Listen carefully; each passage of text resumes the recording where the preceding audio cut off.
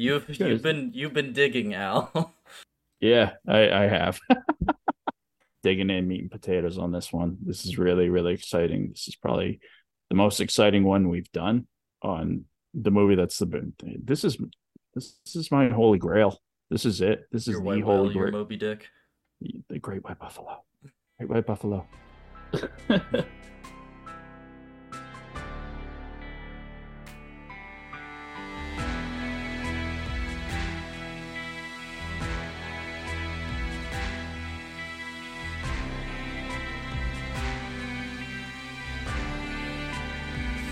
All right. Go ahead, man. It's too bad she doesn't listen to the podcast. Then again, who does? This podcast is like any other podcast. If it's either a benefit or a hazard. If it's a benefit, then it's not my problem. Hello, everybody. Welcome to Media Monsters on a very exciting special episode about Blade Runner, which might go on for far, far too long. Yeah, but we'll get we're you through it we're quick. getting in all the nasty details. We love this movie, all three of us. We get one of those special openings with those graphics that say special episode. The do do do do do do. The Yeah. special presentation. Oh, this whole the thing. CBS special. Yeah. The CBS, Yeah. which is what a good parlay, dude. That's a great parlay. Or what about Different Strokes? Yeah. On that special episode of Different Strokes. We're talking about Blade Runner, damn it. We are talking Blade Runner tonight. So, in case you didn't know, I'm Nick. I'm joined by Alex and Jim, and we're going to talk your ears off about Ridley Scott's 1982 classic. So I want to say this real fast. I think that it's so befitting that we're talking about this. We're talking about Ridley Scott, and I don't know if you've seen the Napoleon trailer that dropped. Holy hell, dude! What a That trailer! looks good. That looks good. It's amazing. The cinematography looks great. It's just that's an exciting thing, and I think it's just great that on the day that we're going to talk Blade Runner, we're going to talk Ridley Scott. That's the trailer I see today, and get really excited about a movie about Napoleon. Isn't that weird? Well, I was trying to figure out if that Napoleon was the kind of scraps of Kubrick's Napoleon that he was trying to make, but I think I heard something recently that Spielberg's doing his own like take on that material that Kubrick had already kind of had for pre-production on that movie. So Napoleon's the hot subject, which is really funny I guess so. Because in speaking about this, you know why Napoleon keeps his hand in his shirt the whole time, right? Because his hand is cold. No, why? His hand is gold, and the Time Bandits steal that. Oh. But no, that's just so befitting of the type of science fiction that we got, in '82. That really incredible practical effects. Science fiction that was just so raw and so English to an extent, and not Americanized bullshit. So, but it's just so like just that feeling, in Blade Runner just had it, that raw, that rough edge to it, and that's. Let's just go, man. Let's get into it. Cyberpunk in general is a very kind of British idea. I mean, I think Judge Dredd 2000 AD comics, all that was like also very British. But this is it is. You know what's crazy is that like no other movie, I think, including 2049, looks like the original Blade Runner. Like there's no other movie that looks like this. So let's take a Fifth Element tries to be very much in that same neighborhood. It's brighter. It's always like it's daytime, absolutely. And the nighttime and always raining makes such the difference in this movie. Yeah, and that's great because we'll get into that. But I guess the best place to start is let's just start from the beginning on this one, because the truth is that Blade Runner is 82. It gets released, and we're 1982. I have June 25th, 1982, the same day as The Thing. Both of these movies kind of failing in the wake of E.T. Yeah, which really sucks. We've talked about it, and I'm dying to talk about this one. Is the summer of '82 was probably one of the greatest years. Tron, Wrath of Khan, Poltergeist, Conan the Barbarian. Just amazing film that gets released, and these are just really spectacular pieces of cinema.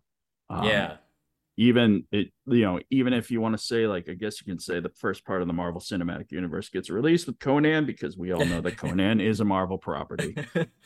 But the thing is that 82 was the year, man. 82, summer of 82 was the year. Was that Raiders, or when was Raiders? No, Raiders was 81.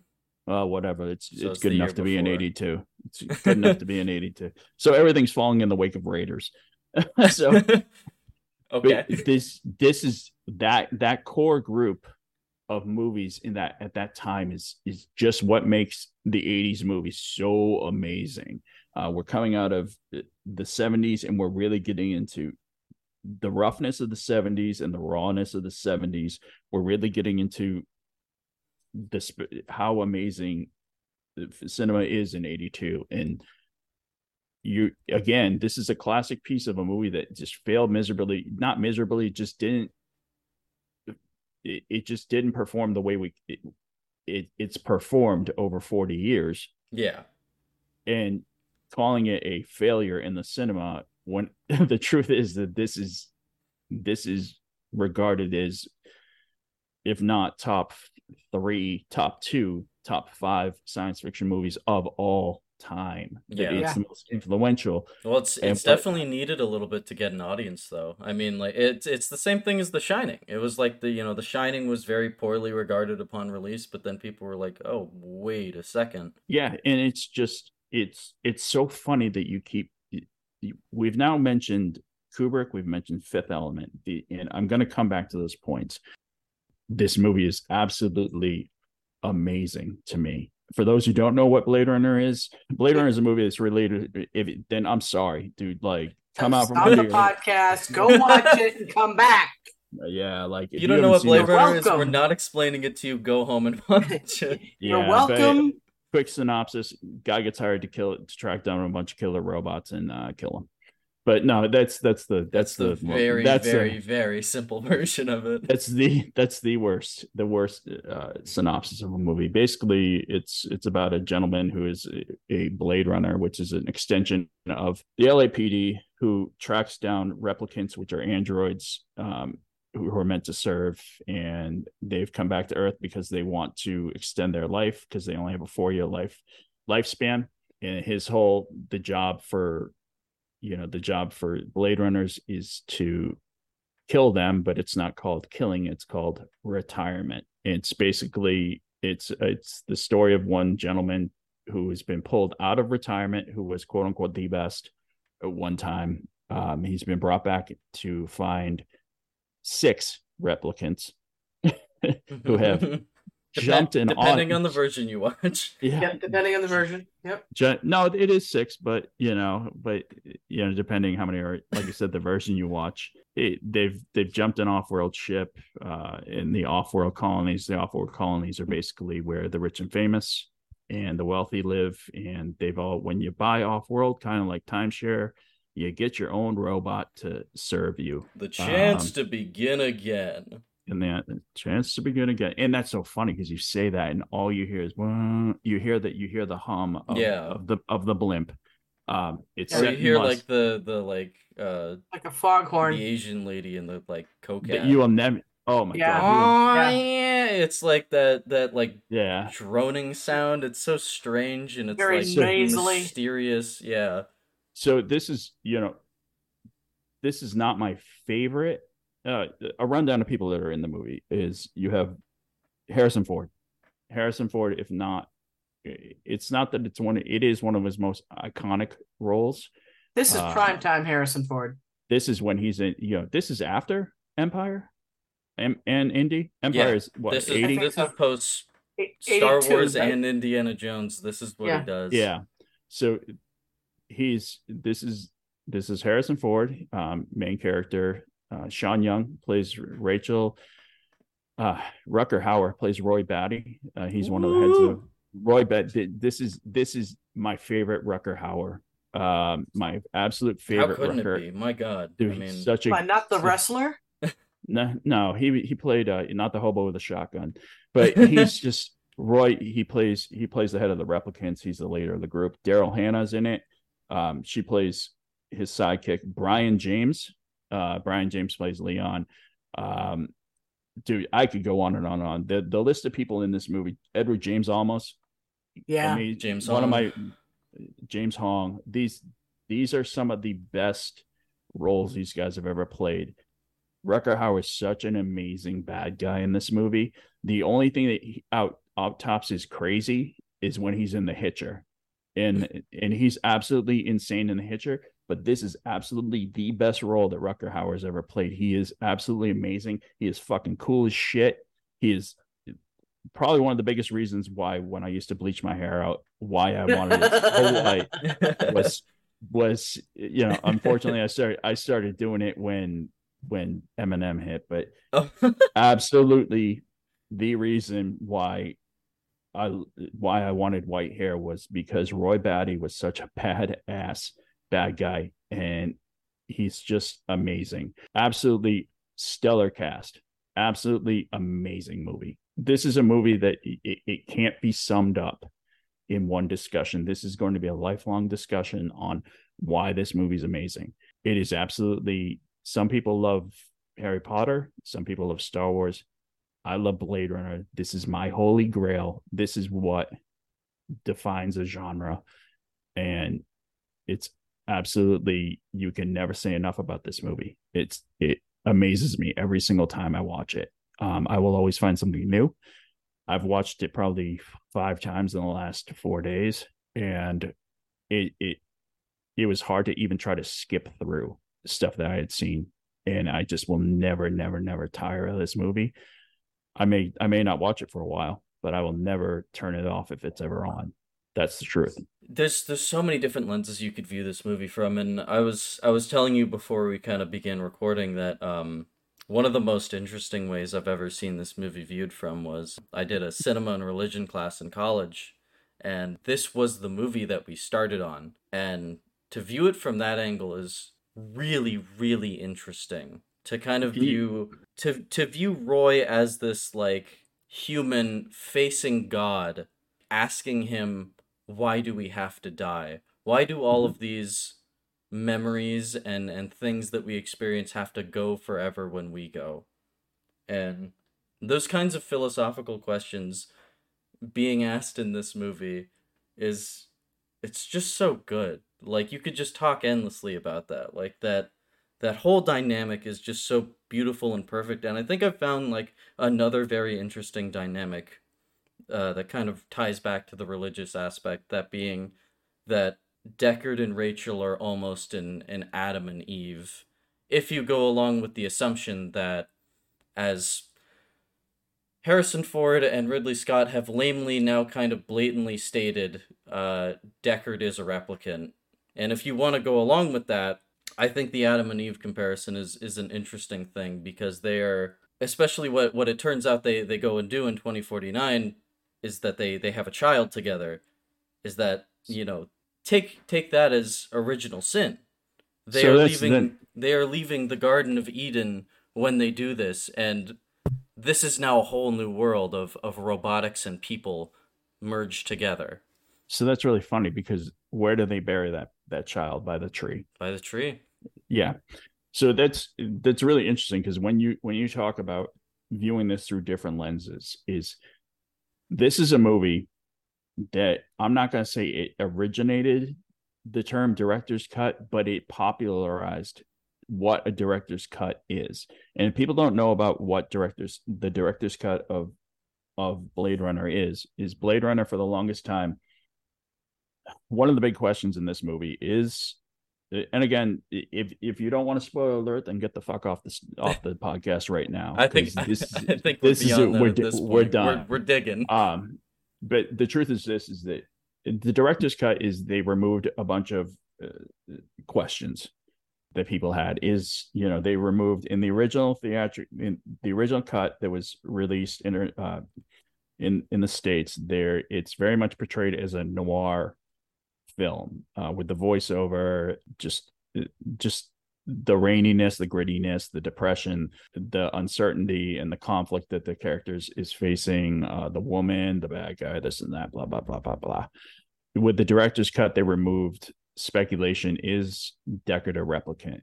This is a movie that how many? There's endless cuts. I mean, endless official. There's what, 5 official cuts? Yeah, It's there's 5 like to 6. So, which is really funny because there's 5 to 6 regular cuts. There's five well known. Then there's the 6th, which would be the CBS Friday night cut.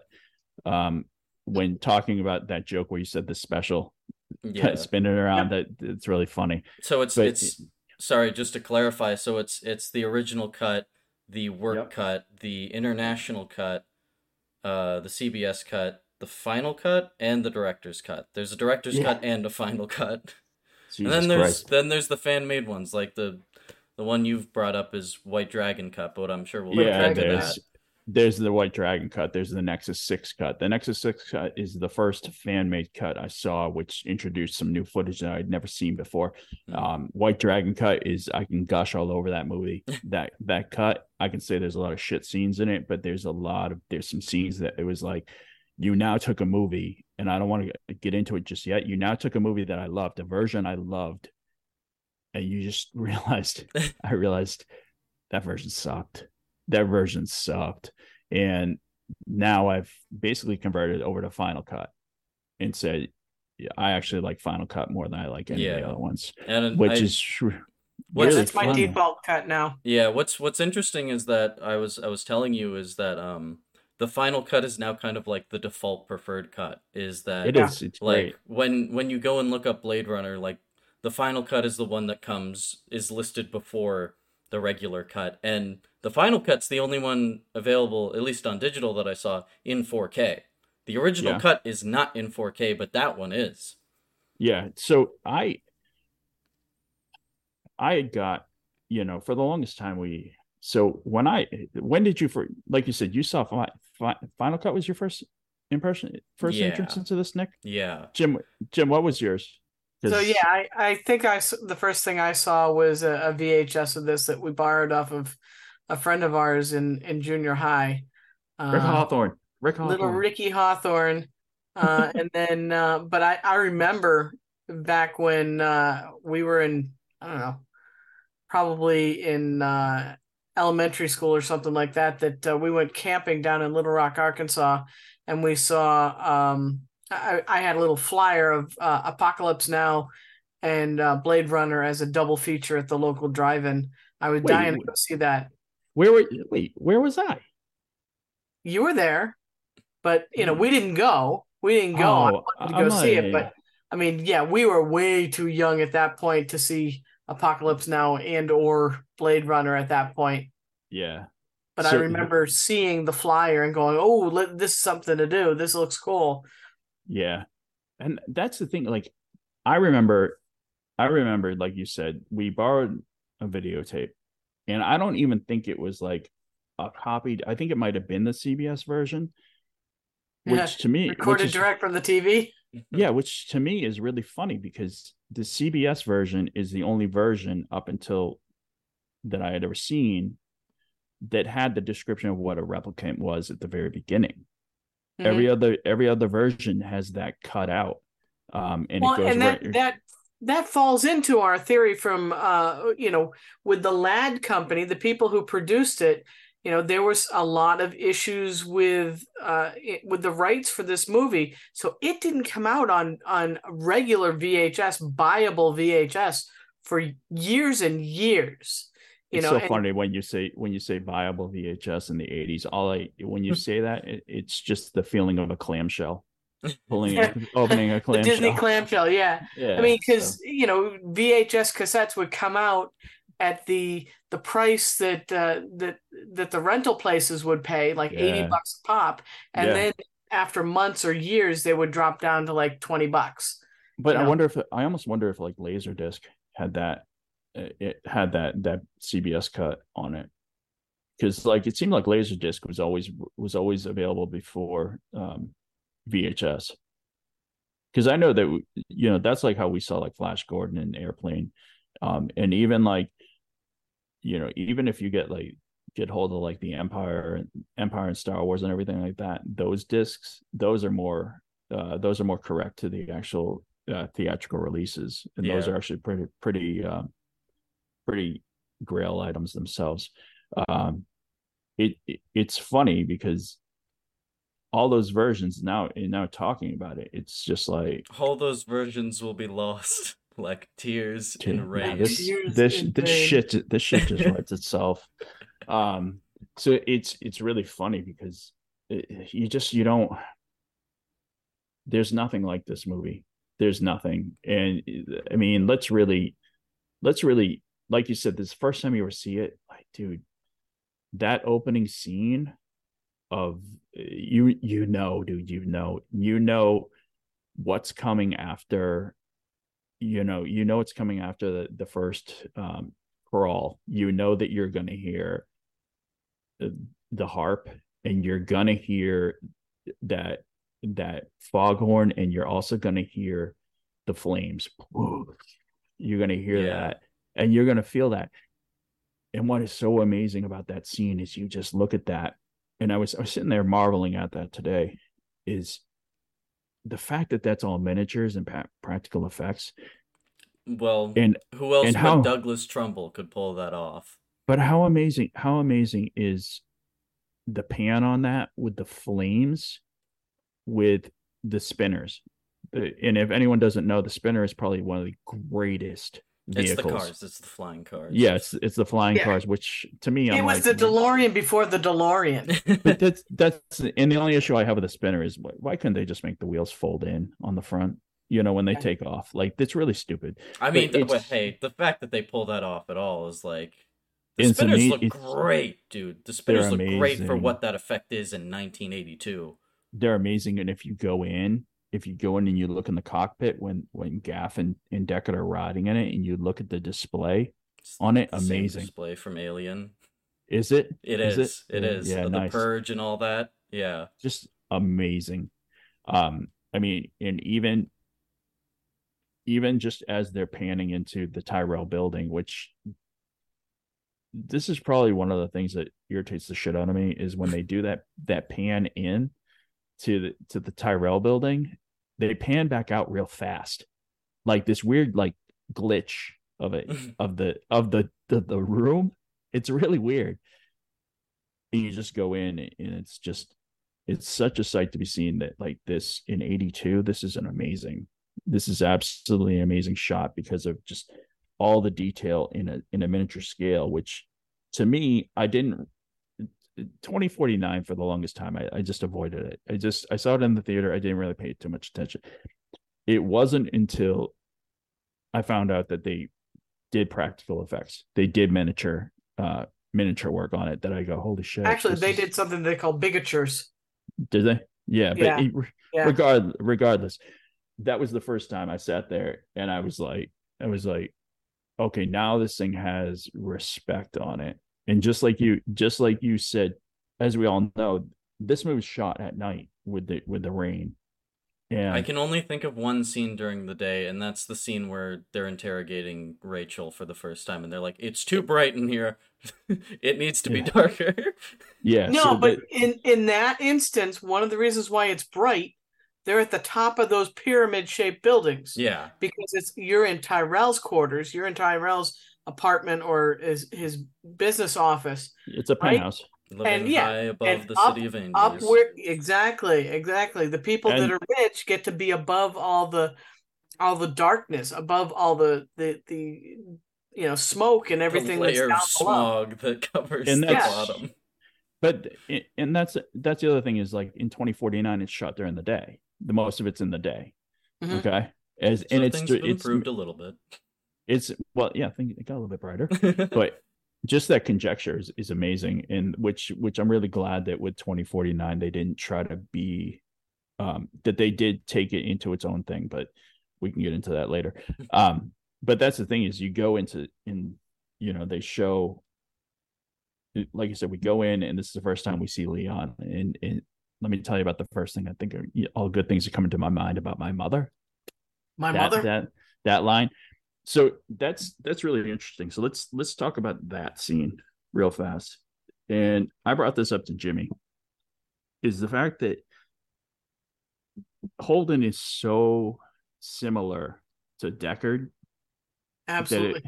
I mean, down to his candor and his annoyedness and his stoicness, but his asshole charm that he's got, his haircut, and even the tone of his voice. You go, why is that? In the that begs the question: is Holden a replicant? A Because templant. A uh, templant would be the word. Well, a what? what if he's the templant? He's the template. Oh, okay. So Holden's like the real deal. Yeah. Because, but I thought Holden was supposed to take over for Deckard. Yeah, Holden no, did. he Holden was. he took over for Deckard after. So, I'm just throwing in stupid lore knowledge of what that word implant is. implant. Great, thanks. So that's the thing is you don't notice that, because he's such basic cop. You know what I Yeah. mean? He's such a basic. He's got a men's regular haircut. He's smoked. He's just a basic dude. But and that's really funny is that again we get into you get into Leon and you get into the Voight count machine where they're looking at the eyes, and which is really funny because we open the movie with an eye in which we're assuming it's Roy Batty's eye. That's what I'm getting at. Got of it was it's never said whose eye it is. It's You know but what? to It's me, it, I I always thought it was. Yeah, I I always thought thought it it was was Holden. Deckard's eye. I Deckard? thought it was. See, I think it's Batty's eye because he's sitting there I would think it's Holden because I feel like it's Holden that we see flying to the and pyramid. looking over the city at Yeah, that point. well, and also because it's seemingly a real eye. It's not one of the reflective replicant eyes. And Oh, Yeah, that's a good if point. but if if Ridley Scott and Harrison Ford are going to tell us that he's a replicant, then but here's the thing: I is guess like not. even Leon, you don't see the reflection in his eyes at Yeah. all. You never see it. And what's really funny is there's only two people that possess a weapon in the movie, like their own weapon, and that's Leon and Deckard. Those are the only two that ever have a weapon. Rachel fires Deckard's gun later on. Um, which, if anyone's got a theory on why the hell Deckard's gun has two triggers, fucking tell me, please, because I can't figure that out. Um, Mhm. but it's really funny because if you look at the city, it's never told to us, but it's post World War III. It's overcrowded. Um, and that's the other thing is like Holden's perfect. If you look at him, he's a pretty much a perfect individual. And anyone that's a human being, there's something fucked up about them. Yeah. And They all have a malformity. the book Do Androids Dream of Electric Sheep, which is like very very very loose for the adaptation purposes of this, but a lot Yeah, of those details are borrowed from there. Yeah, there's World War, it's called like World War Trentium or something. It's like some weird name. World War yeah, Terminus or something like that. But yeah. that So destroys the planet. Everything gets kind of irradiated. People look fucked up and weird. And then animals are there's gone. yeah, The animals animals are Animals are have gone, gone yeah. is kind of the big one that yeah, and that's the thing is that they throughout don't this really movie, ever say it, but like it's definitely implied that like just animals are just kind of gone. that's the thing is that you sit there and there's two things that are prevalent during this entire movie. It's eyes and animals because eyes are the window of the soul, and humans are empathetic towards animals.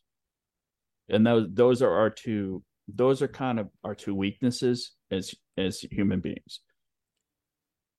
There's no empathy in an android's eyes. They don't possess a real eye, and they don't have empathy towards any animals. And that's actually Hmm. seen later on with the discussion with Rachel and Deckard is just her disposition towards animals. Oh yeah, The you see a spider, I'd kill it.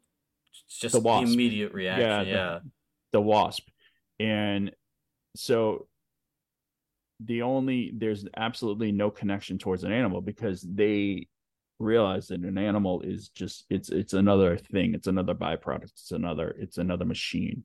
yeah. um Or and even Leon's response to like, you know what a tortoise is. He's just like Turtle. completely he indifferent towards this thing, and he just doesn't understand. Yeah. like what this question has to do with anything. Yeah, and every question during interrogation always has to do with animals, if not about, there's the lesbian Human interaction, yeah. him interaction, which is really interesting too. What's really weird about this movie is that it's the interrogation scenes between Leon and Holden, Bryant and Deckard, Rachel and Deckard, and then the interview between Tyrell and Roy that are more of the meat and potatoes other than the action of the movie. Yeah. So that, and it focuses on the human side of that, which is really super interesting. And it's pretty neat in talking about. Going back to the original thing is that the shit that got cut out that we never even saw in those real cuts. And Jimmy, there is a question on like the White Dragon cut. It had a lot more footage that we never saw before. And there's still speculation if it's real deal footage, but if it is real deal footage, it just took 30 some odd years of me loving a movie and just dumped it on its ass. Because like there's things that we never knew. Like we never knew that Bryant was the head of replicant detection and he's not the real deal. We never got to see the wise ass side of Deckard, and him being an asshole towards people, really, other than maybe once. But he wasn't even trying to be an asshole. He was just being whatever. But I feel like any scene where he doesn't have to have professionalism, you do see a bit of an asshole in him. Like the way he treats Rachel outside of like the Tyrell building, the way he treats Abdul Ben Hassan. Yeah. The snake dealer. Yeah. Which is currently Al's display name for the listeners. Absolutely. Yeah. So that's the thing is that so you go into, we never saw that when Deckard went and got interrogated by Bryant, we never saw, it's really funny because Bryant's talking to him, and as we discussed a couple times this week, there's a major plot hole up until the final cut is that there's a lot of questions. There's some questions that need to be asked. It's time to turn to my 6th replicant note page. Which is really interesting because they said that, in the original cut, they say there's 6 replicants, 1 got fried, there's 5, but then, there's 5 left. And then it's like, okay, where's it leads to a bunch of little continuity errors that are scattered throughout the film. So let's get into that. So originally in the script, there was another replicant by the name of Mary, who was going to be killed at some point, rather viciously by Deckard, from what I had read. Like she is cowering in fear as he guns her down. And it's like the way it was described in the script blurb that they had was just like, it was rather brutal for the rest of kind of what we see of Deckard. So there's her, and during this fight, he actually gets like a scratch, and in one of the scenes, you can see that he has the scratch, but there's no like reason for him to have the scratch, and it's because of this cut fight scene. So okay, so this is the question, and I've heard this rumor. I don't know if it's a rumor. I don't know what the factoid is, that this movie was not even actually finished being written as they're filming it. Like there are so many revisions going on at one time.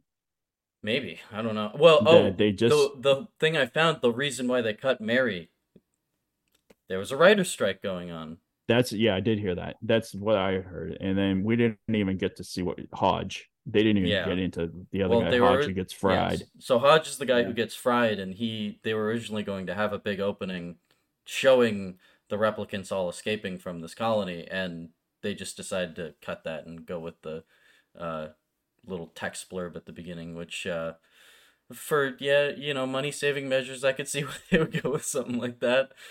Yeah, and it's really funny because like you said, there's so many continuity errors in this movie, and there's so many holes in that when you do start seeing the found footage, the deleted footage, you start going, huh, like really, like even those 45 seconds, it could be 30 seconds, it could be 45 seconds, whatever, it could be 15, it could be a one line, and it changes. And one of the things that was really amazing to me is, so like I said, with Bryant being head of replicant detection, and the question of being is Holden a replicant, and then the everlasting question of whether Decker's a replicant. One thing that got cut out is the fact that Bryant knows who Bryant's a dirty cop, and Gaff's just he's just a scummy dude just trying to make his way up. So with Bryant being head of replicant detection, and they said he knows things about people.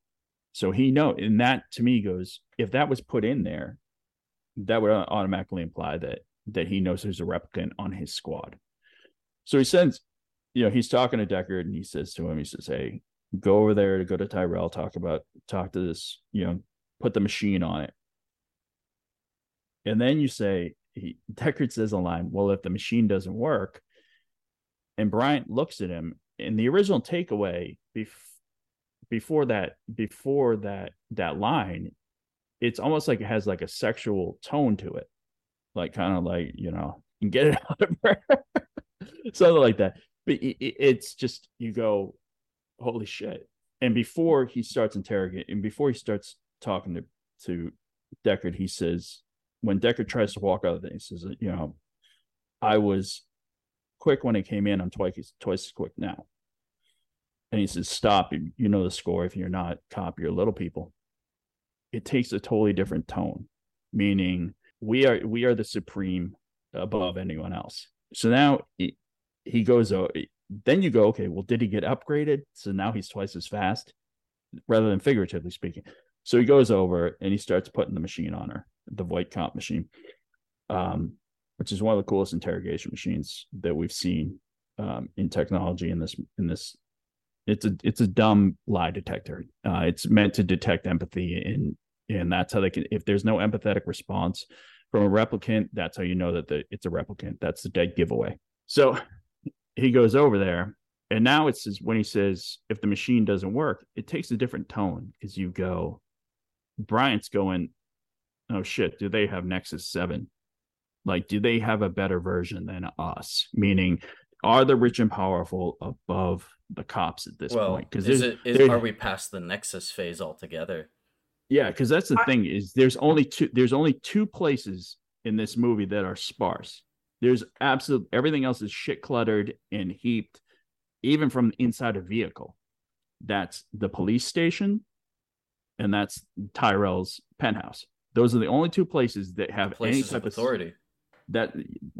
Exactly, that are spaciousness, and it shows wealth. So we go in, and can I just say, I thought that the question of the Voight Comp machine working or not working was more a question of, okay, this is this post World War III world where a lot of equipment is just kind of hodgepodge together, and there's a question of whether or not that is reliable at all, because it's, a lot of electronics may have been fried. So that's the thing, is that you bring that up. So do you remember the scene when the little folks, the time bandits, jump on top of his start car, like stealing they start messing with his car. Yeah, I think they steal the Voight Comp machine off the back of the machine. Oh, is that what they steal? I think that's what I think they get his briefcase. But so he goes over, and now you look at it, you go, before when we saw it in a regular cut, you go, this is just a cop interrogating this replicant, whatever. You look at Tyrell, and he's looking at them, and he says, you're thinking it's just like, hey, how impressive is my machine? Like, can it fool a regular person? Before you start thinking of it I started thinking of it in this way, is that they say he's doing comparison. Like, do I have a better model than the police? Are we one up? Are we above the police? And again, this is such an insane scene. It's a really, really great scene, because, like, as you see it, this is probably only one of the only times we ever see Rachel composed and in her element, and that pristine, controlled. Yeah, before she had the truth rocker world. Yeah. So that's the thing is, so as he's again, every question is about animals except for like one. And so he gets in, he asks all the questions, and she says, yeah, the kid shows you his butterfly killing jar. I'll take him to the doctor, because that's what we believe needs to happen. There's a wasp crawling on your arm, I'll kill it. I think so then he asks her about showing her, the husband has a picture of a naked woman. He shows that he likes it, he puts it on the wall, whatever. That scene right there is one of the most crucial scenes, because you start to see the connection between Deckard and Rachel. And it's the only time she takes her eyes off of him. Like when he's like, she's like, I should be enough for him. And he shrugs it off, and she kind of gets like sort of disappointed in a way. And like there's a connection, and it's broken at that point, but he's falling for it at the same time. And the only other time, if you think about it, the only other question that she doesn't answer is when it has to do with a human interaction and an animal interaction, because now they're eating boiled dog. But it's like, is it a real dog? You know what I mean? If you think about that, that's a question of, those are people of means. Can anybody afford real dog? Yeah. No one can afford real dog. And she doesn't know how to do it, because it's an empathetic question. It borders on a lot of emotions. Yeah. And she can't answer it. And he leaves. He asks her to leave, and she gets upset. She kind of gets really like super annoyed, like, oh shit. Like, you know what I mean? Tyrell asks her to leave. Yeah. And it's really odd. And she gets genuinely disappointed. That's the only other time. I'd say that's when she starts to get like nervous. She's like, oh. So, and that's the thing is that, and that's why it's such an insane scene, is because you start to see her wavering a bit. Yeah. Shall we say? But the lighting in that scene also shows that she almost looks like she's got cataracts, but that kind of was our tell. Yeah. To the viewer that, oh no, she is a replicant, and there's no question about it. As well as the owl. The owl's got the cataracts. Yeah. Yeah. So, but what's really funny is, I was talking to Nick about this, is that owl is so, until I found out what that owl was really about, because we all know that each person in this movie represents some sort of an animal of some sort. Leon's a turtle, Roy's the dove, Chris is a raccoon, Tyrell is an owl, Rachel's a black widow, Deckard's the unicorn, Gaff is, I don't know, I think he's a lizard. Well, there's a hit. Sora's a snake, right? She's a snake. Bryant has a picture on his desk on the lamp. It's a picture lamp, and someone has either shot a rhino or a hippo. I'll have to go back and look at that. You can't tell, but I pretty much think it's a rhino. So that says something about his status too. Like if he has that photo, I mean. So but you can't really tell. And the only reason why I think it's a rhino is because it's a guy kneeling down in like the grass. So just kind of something big and gray, and like the fact that it looks like that in a world where there's no animals left. But that's the really weird part, is the fact that all the photos in this are like 20s photos. Yeah. Like when you show the photos of like his family and stuff on the piano, they're all like super old. Yeah, it's odd. But then you get into, Tyrell starts, we see the owl, and the owl, the reason why the owl is so important is the owl is Tyrell's first venture into replicant technology, and his first successful venture into replicant technology, because when he lost his owl as a kid and buried it, as whatever lore suggests or says, is that the owl is a crowning achievement because it's the first success that he's ever had. That's why the owl is so prevalent throughout the whole thing. And Yeah, as I I mean, talked it's to you, even the corporation logo is an owl. yeah, and as I talked to you before, I said that between the thing is with Tyrell still has empathy to him. He hasn't been so eaten up by corporate greed or whatever that he still can see. And there's times where you're like, is he blind in a way when he's talking to Batty at one point? Where Wallace in 2049 is completely blind. He's blind, but he can, and that's the difference, is that you see that between the two of them is that And he uses his technology to see. Tyrell still has empathy to him. So as he's watching this, he's watching comparatively between the LAPD's replicant and Rachel, his replicant, his project, the next step, as he calls her. She's a project. She's the next step of evolution. She's Nexus 7. That's the thing, is he's watching that and he's doing almost like comparative notes and to see the interaction. And the fact is that the Nexus 6 cannot pick up on Rachel. He can't detect it. They can't detect their own. So, and then it's really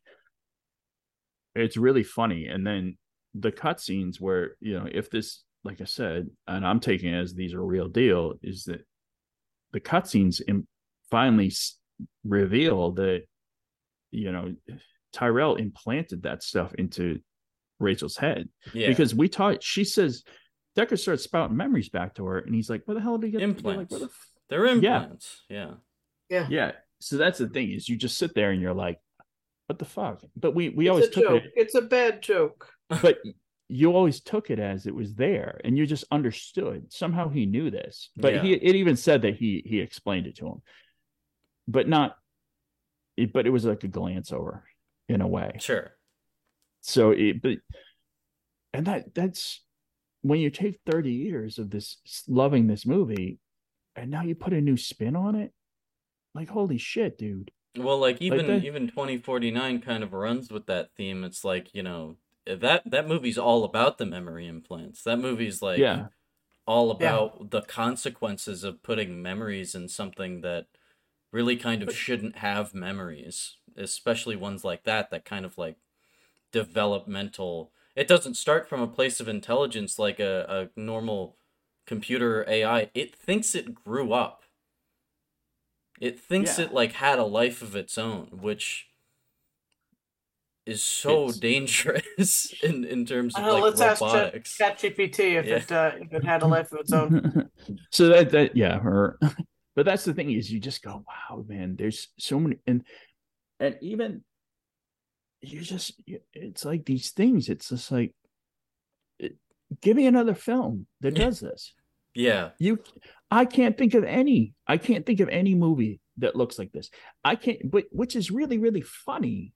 This movie is its own thing. It's its own pinnacle. But it's also like so influential. Like it's everywhere, but nothing is quite like it. But then, and no one tries to be it. That's the thing, is that it's almost like when they announced 2049, it was like, oh, what are you doing? Like, don't. Yeah. And I was like, that's why Villeneuve took the job. He was like, I love Blade Runner, and like, I'm going to take this because I don't want someone else to screw it up. Yeah, but that's the thing, is I was so skeptical. I was like, why are you fucking with this? Please do not. Please don't. Please don't. Please don't. And I was happy with it. Don't get me wrong. I was. But that's the thing. You just go, this movie's so influential, but you start going, yeah, but it lifted from Metropolis. Even when I talked about it on what's it called? I talked about it on the James Bond episode, like something simple and stupid. Like I said, when you know a movie down to people's mannerisms, and you can hear a song, and you know exactly what, and not even be in the room, and you know exactly what scene they're on. That's an obsession. That's when it becomes part of you. And you know what Gap is about to do origami of.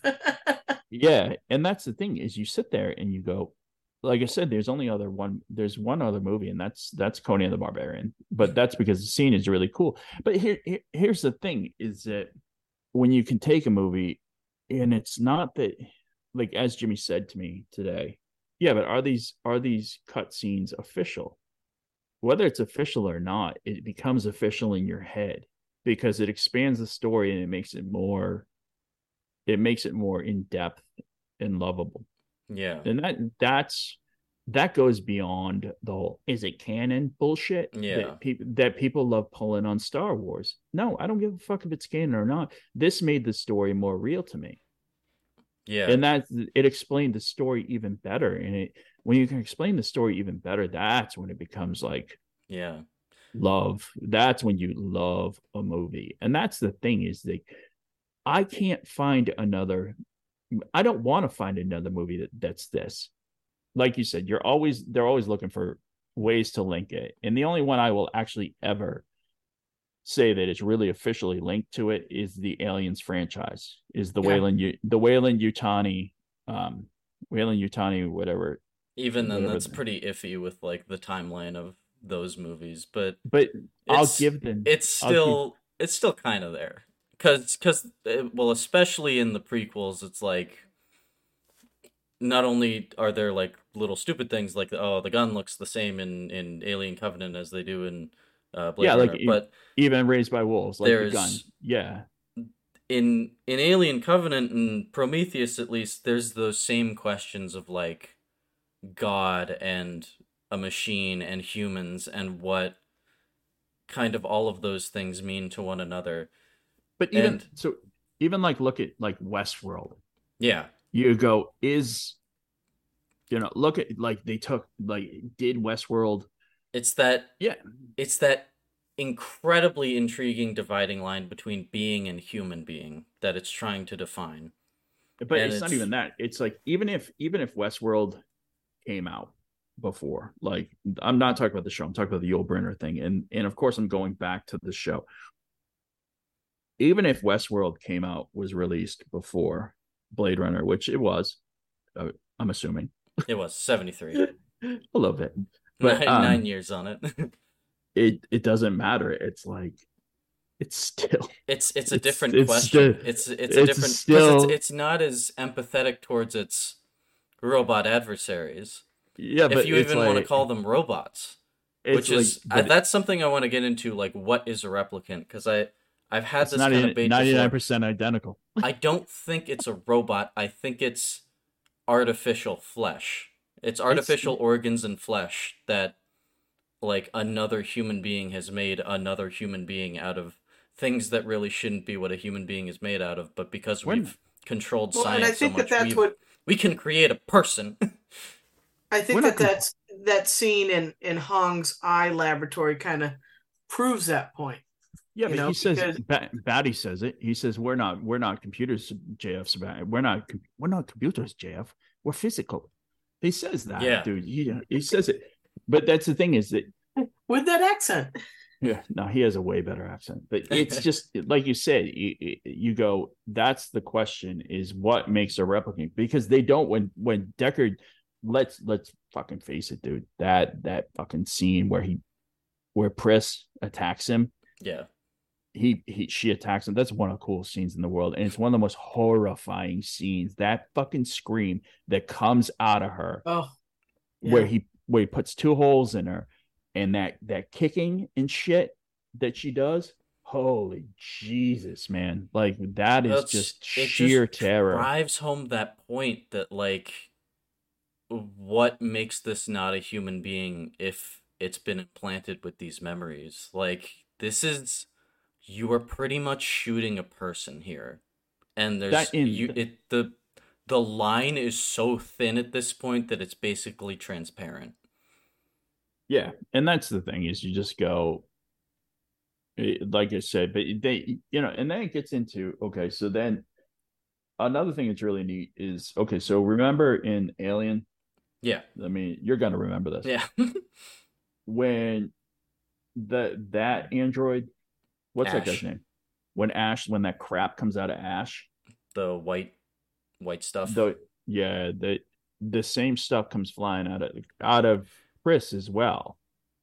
Don't you know? Does it? Because I Now, feel like now, when now it's I'm like, question. Now I'm because questioning it because when they like blow the hole now from I'm like the questioning it front, because that front shot where because she's crashing through the glass, I think it's like a big red stain that comes out of the jacket. It's not no, white. when Oh, Pris, That's Pris, Sora. when Pris. Right, yeah. right, right. Sorry. But then I'm questioning because like even when Roy goes in and he like he gets really upset about it. He kisses her. He's got blood on him. Yeah. But that's the thing. Okay, so the scene when JF and him they go to Tyrell. They go to Tyrell, which the original cut still has my favorite rendition of when he comes up and talks to Tyrell for the first time. But it like here's the thing is that they go to talk to Tyrell. What defines that first version? Oh, you don't know? What is it? Like I said, I'm just really not that familiar with the original cut. I've seen He it maybe says once. the original cut, he says, I want more life, fucker. Hmm. And he calls him a fucker in it. Every other version he calls him father. It's immature, but I love it. Because Well, even it's that might it, say something about like that's how human being his versus not is the yeah, power to fornicate. yeah, but then it also shows It's how not the CBS version. it shows how pissed off he is at him. But that's the thing is he goes over to him, right? And he's going up in the cutscene. He's got one of the cutscenes. Roy is holding JF by the collar. He's just now he's taken him as his prisoner. He brings him in, and if you're not listening, he says stay. And JF is so terrorized at this point. He goes over, he talks to him, and he Tyrell calls Roy the prodigal son. This is really interesting because when he calls him the prodigal son, does that mean that? And he shows so much affection towards Roy. Does that mean that Deckard is the favored son Hmm. Well, I feel like because of what he gave to Deckard? That that No, Roy has been forsaken and everything like, I but think an interesting aspect of that is like if you want to go back to the religious stuff, Roy is almost Jesus. Roy is, he's yeah, carrying the weight of replicant kind of the weight of being a replicant on him. Hell, what does he stab himself with at the end? well, He yeah, puts he a impales nail his hand. through his hand. Yeah, and that's really funny because like when they get into like Blackout, he's almost seen as like the savior. Yeah. So he he goes over and he's talking to him, right? And he realizes he's not getting anywhere. And one of the most brutal scenes in the movie. Crushing what? When His eyes. he crushes his eyes out and everything. So JF takes off, blah blah blah, and we don't ever really see it. But as he's going down in the elevator, this is when his crisis of faith really starts to kick in. Like before, he was pissed, and now he's starting to kind of have a crisis of faith because he's in the elevator. He's just murdered JF. He's got JF's his puffer jacket, his life vest in his hand, the Marty McFly life vest. But he and the computer stops. It stops the elevator, the same one that the way it stopped it going back up. And he hears her voice and he says, "Mother." And he's really, really fucked up over the fact that he just killed his father. He doesn't have his mother, right? And he doesn't have it. And that's when he starts having this fucked up crisis of faith. Following all that, it's just like he's having a crisis of faith because he has killed God. He has killed the thing that would to him represent God. And so Yeah, and him that's being that savior is, like I was saying, the kind of like Jesus metaphor for it all is like And that's really funny because, like, if you he's destroyed this weight. Like, if you really want to dig into that comparison, you look at what Jesus kind of means to the faith is like all of the sin is now alleviated. He's died for it. He is making the human race human almost in some weird kind of way. But it's for robots. It's the robot equivalent of kind of stripping away this guilt of God and this idea of like choice. and that's And the that thing that is, idea of choice going along with extended lifespans and the fact that these people want the free will to do whatever they want and be their own person. and that's really funny because, like, now the empathetic God is dead. Yeah. And what Wallace calls all his people his angels, doesn't he? Yeah. Yeah. He calls them his angels. And that's really funny is that he does this. And now as he, like, even when he goes back and he sees Pris, you can see that's like the first time he has any type of like sadness to him. Like, that's the first time we see it, how sad he is. And yeah, like, he even called Deckard. He's like, "You're supposed to be the good guy. Aren't you the good one? Aren't you the good one? But you just blew away, you blew her away, and this and that." And it's Yeah. just like you said, he's just really getting into it. It's super interesting. And it's just he goes like he's like teetering because it's almost like two people. It's like he's on this rampage to kill off Deckard, but at the same time, it's like a maniac, and he's like losing it.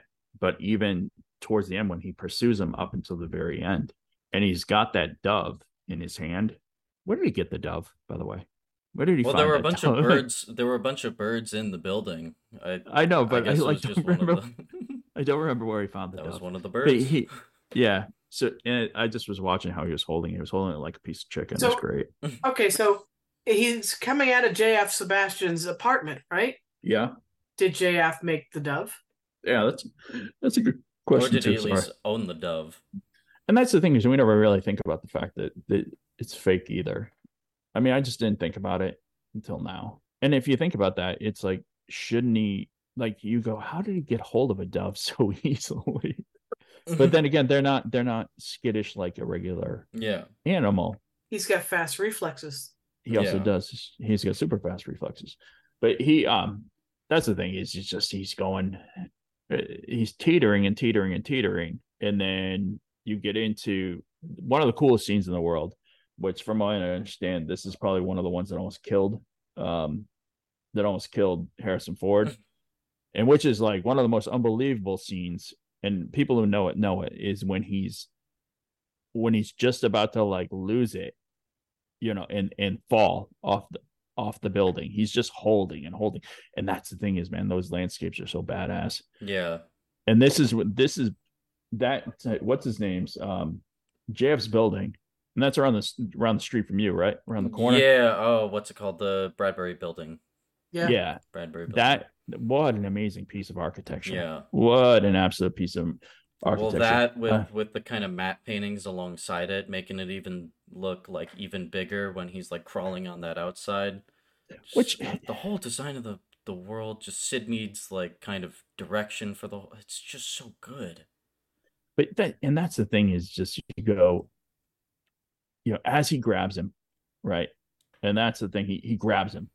He ends up And- saving him. This Yeah, this he person saves he him. should be so resentful towards. And that's the thing is like he knew his name.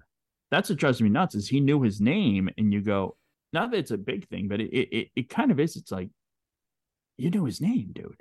How do you know his name? And you just go, whatever, he knows his name.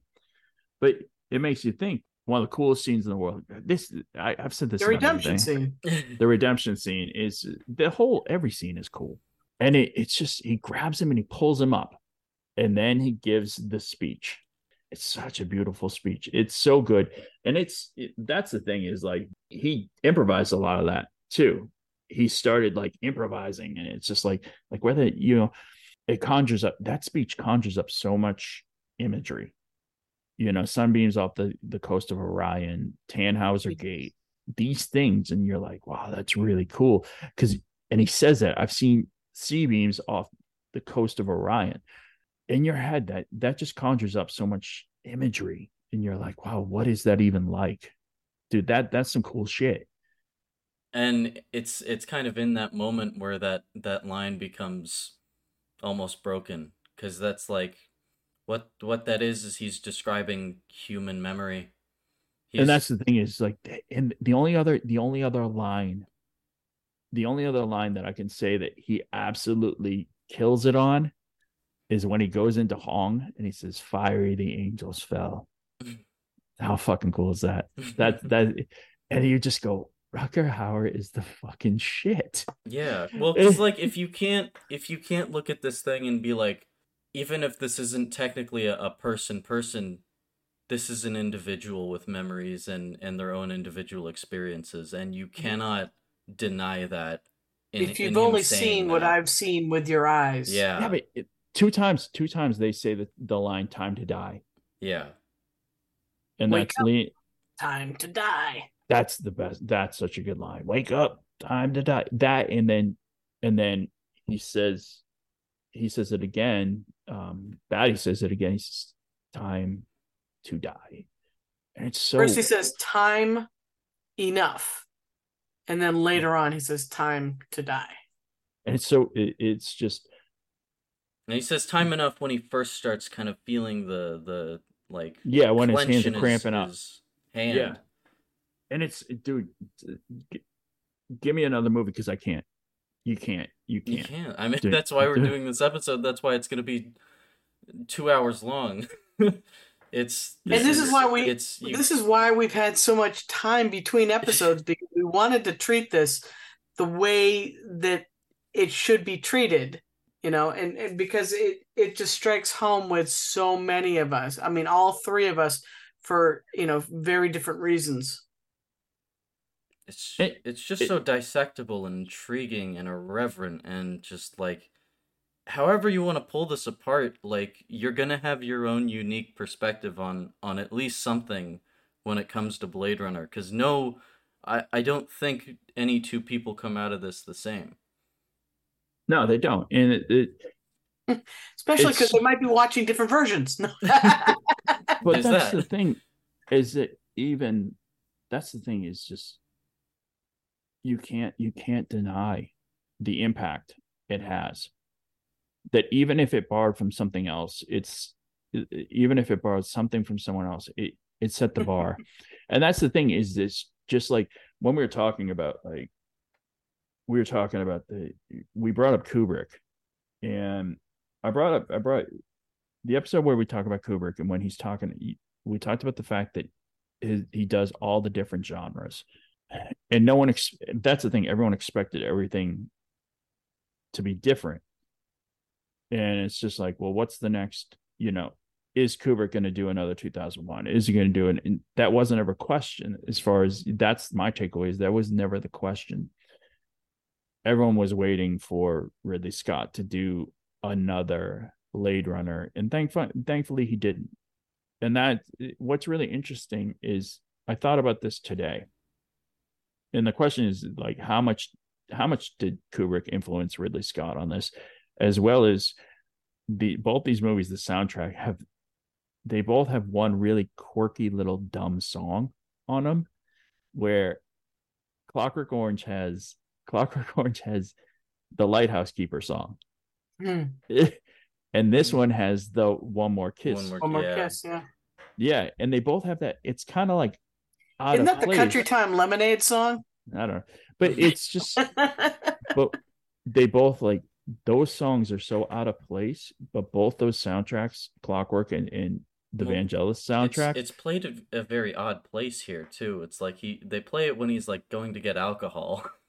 yeah. So, and that's, and what's really funny is, like, look at how much there's things in it that we go, hey, what did Blade Runner influence? And the first thing that I remember, and everyone got excited when Blu-ray players came out, was everyone was like, oh, it's going to be able to do the Blade Runner photo feature. Like, you know what I mean? We're going to be able Yeah. to see it from Enhance. different. Yeah, like, we're going to be able to see it from different angles, and I never saw that come to fruition. But one thing that always cracks me up in this Never movie, will.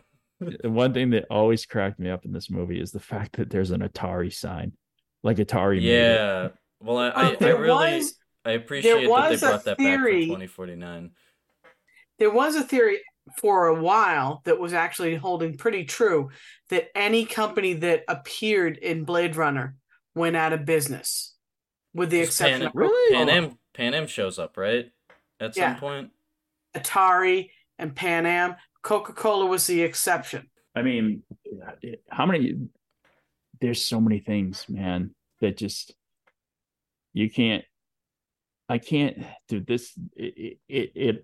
This movie deserves its own show. And there's a podcast called Shoulder of Orion that does a hell of It's a job, just about dude. Blade Runner? Oh my They God. do, yeah, and they do one called Perfect Organism. And I'm not dropping names, but dude, they just do such a fantastic job on cutting scenes apart on this. And I'm really jealous of what they do.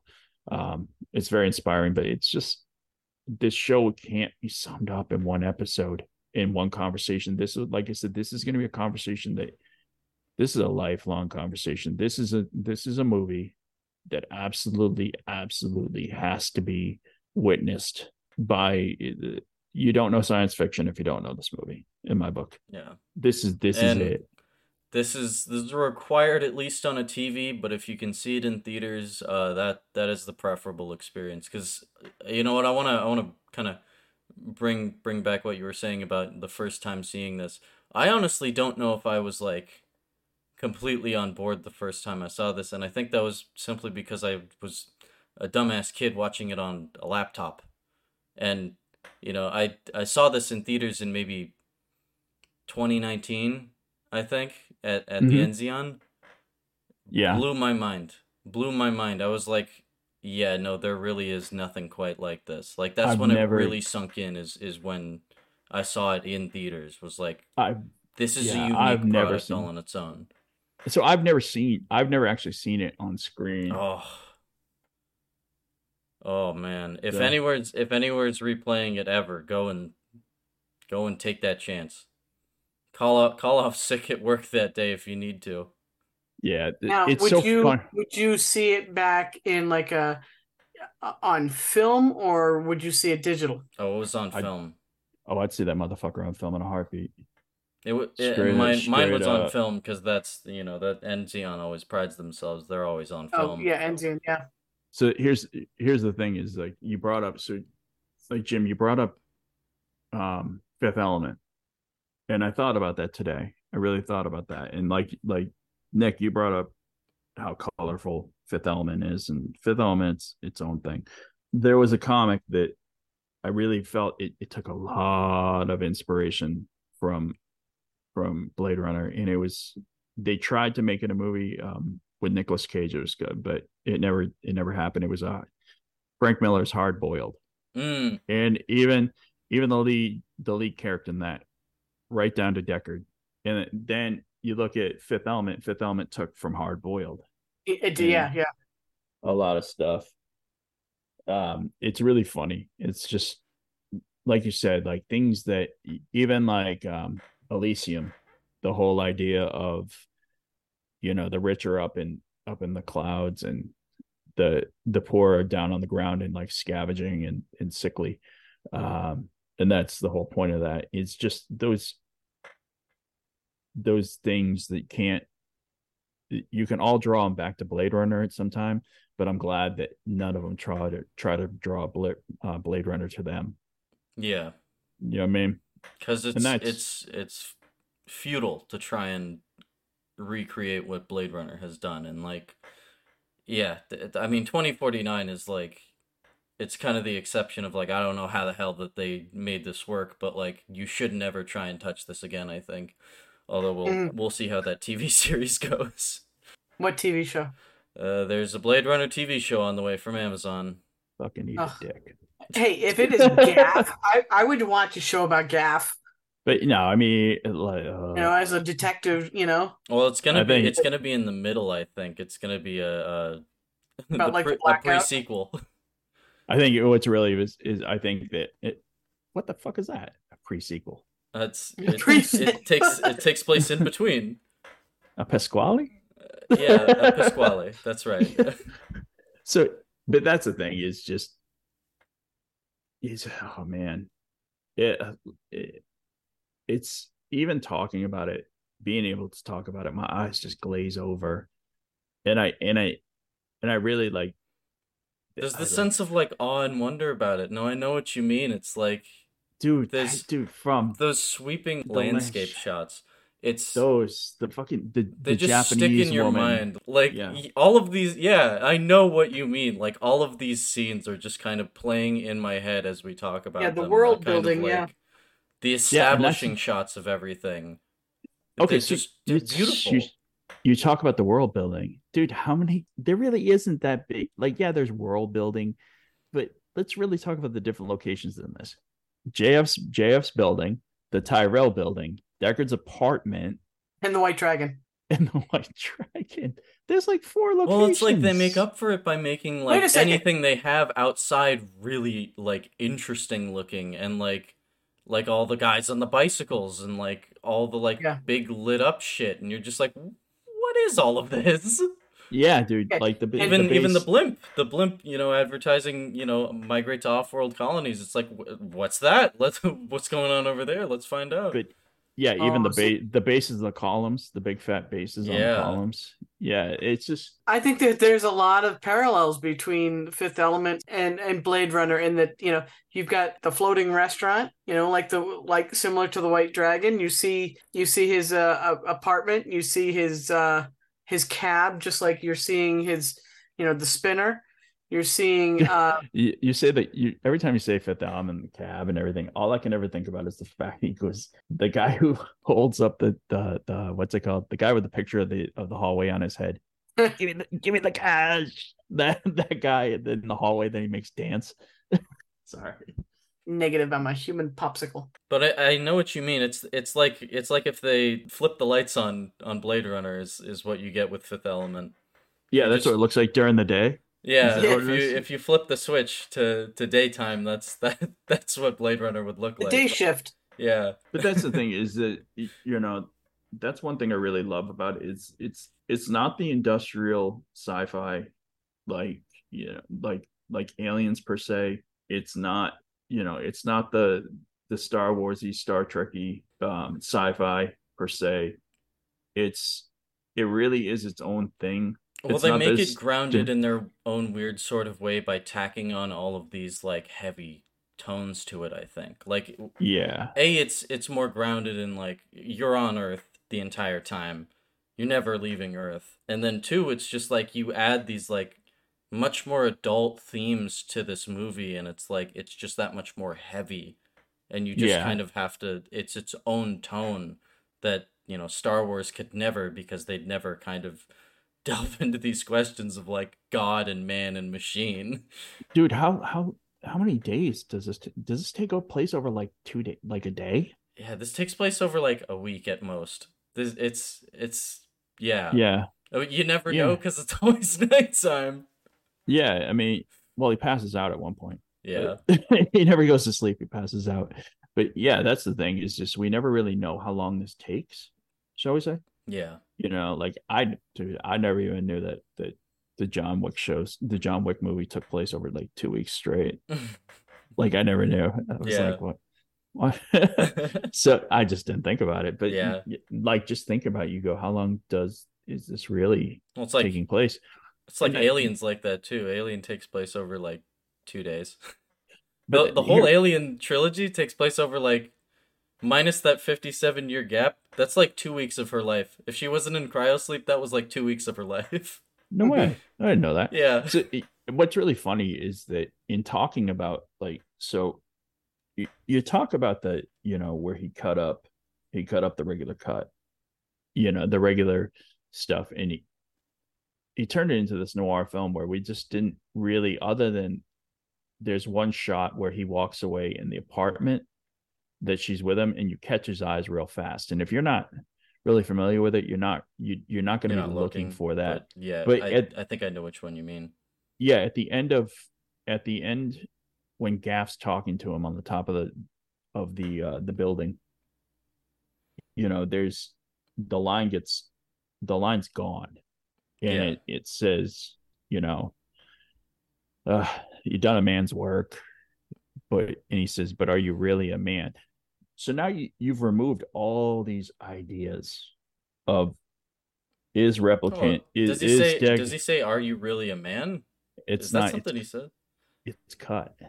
So Oh. now Well, I like what they do. I mean, I like that final line. It's, the final line for all versions, I think, but that kind of sums it up even more. Is so that's the it's thing too is bad like she won't live.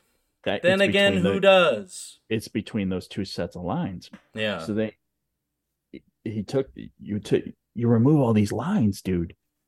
Like think about that. If you took Empire, right, and you removed I'm your father. He just says we're related, something like that. No, That's no, what's go up. ahead. That's what's up. He cuts off his hand and says, "That's what's up." So that shit goes. But you know, You look like you you need a hand. you take it. Yeah. Your hand. You're a boy. You Oh have you ever my seen god. have you ever seen the meme where someone took out like instead of it saying no, like the comic picture of Vader it says no, someone put in yeah boy. It's hilarious. But that's why I'm like cracking up. But so if you took that out, that changes the tone still. Yeah. Like that one line changes. That's what I'm getting at. Is Well, like they removed that and they removed all hints of is he a replicant or not?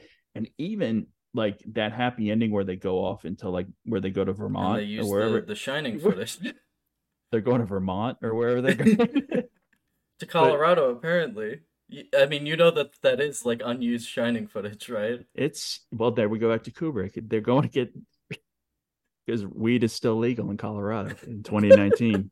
Later on there, it's like we're going to get weed. But he goes, they're having a whole conversation, and she says, you know, are you the man I love? And he says, yes. And he goes, she goes, did you love your wife? And he goes, I think so, but I don't know. And that was forever ago. And he even says, she goes, I guess we're made for each other. Now, all those lines getting cut out, if those were put in, like, think of what we would have missed. This movie would have been a shit movie. Like, Yeah. if they did not remove all those lines, this movie would just be okay. It was a really cool Harrison Ford movie.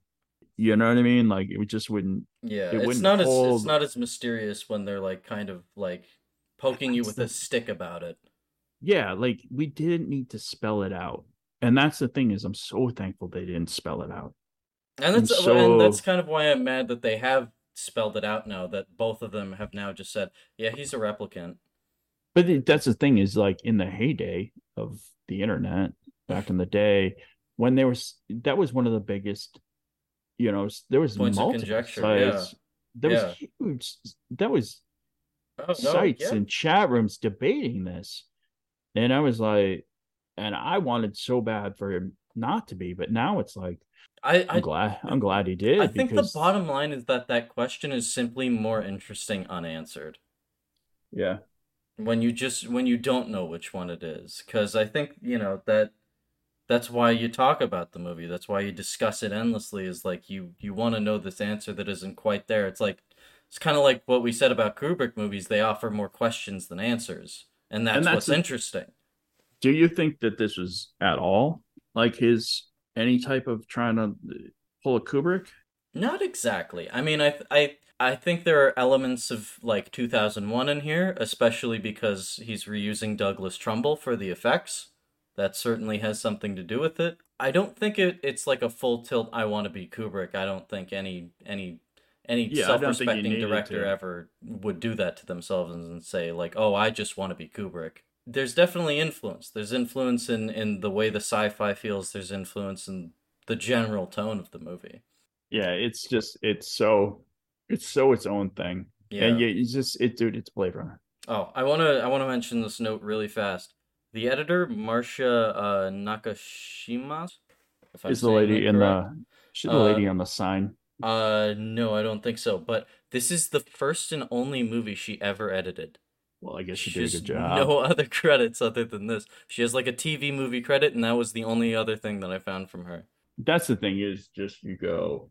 You were How do you mentioning how do you, all the in front of the camera talent, all the actors. Like yeah. there's even more. Just like I've been saying, Sid Mead's design work, Douglas Trumbull's effects, Vangelis's score, uh, the editing. This lady's first and only amazing job.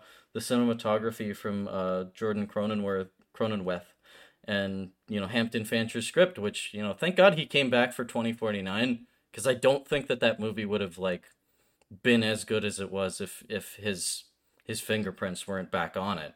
Yeah, and that's the thing is just look at like Vangelis, that first score, that Vangelis score, and even like the soundtrack is the first run of that soundtrack before director's cut.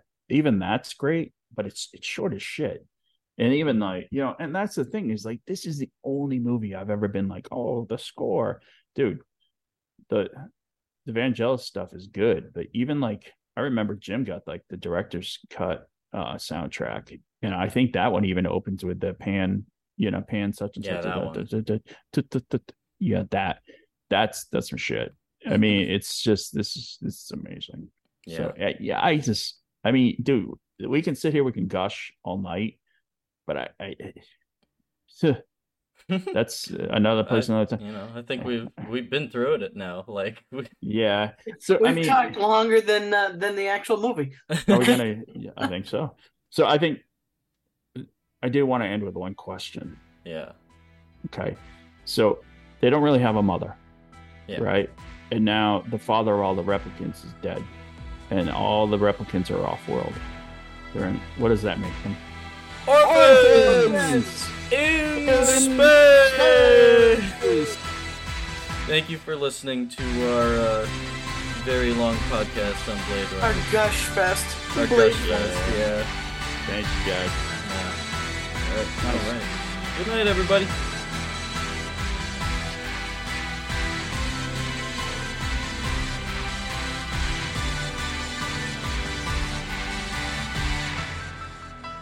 Another thing that's really neat is okay. So remember in Alien, Yeah. I mean, you're gonna remember this. Yeah.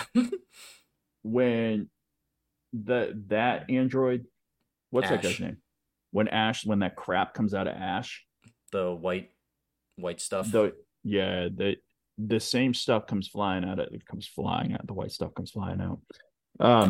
It All right. comes out of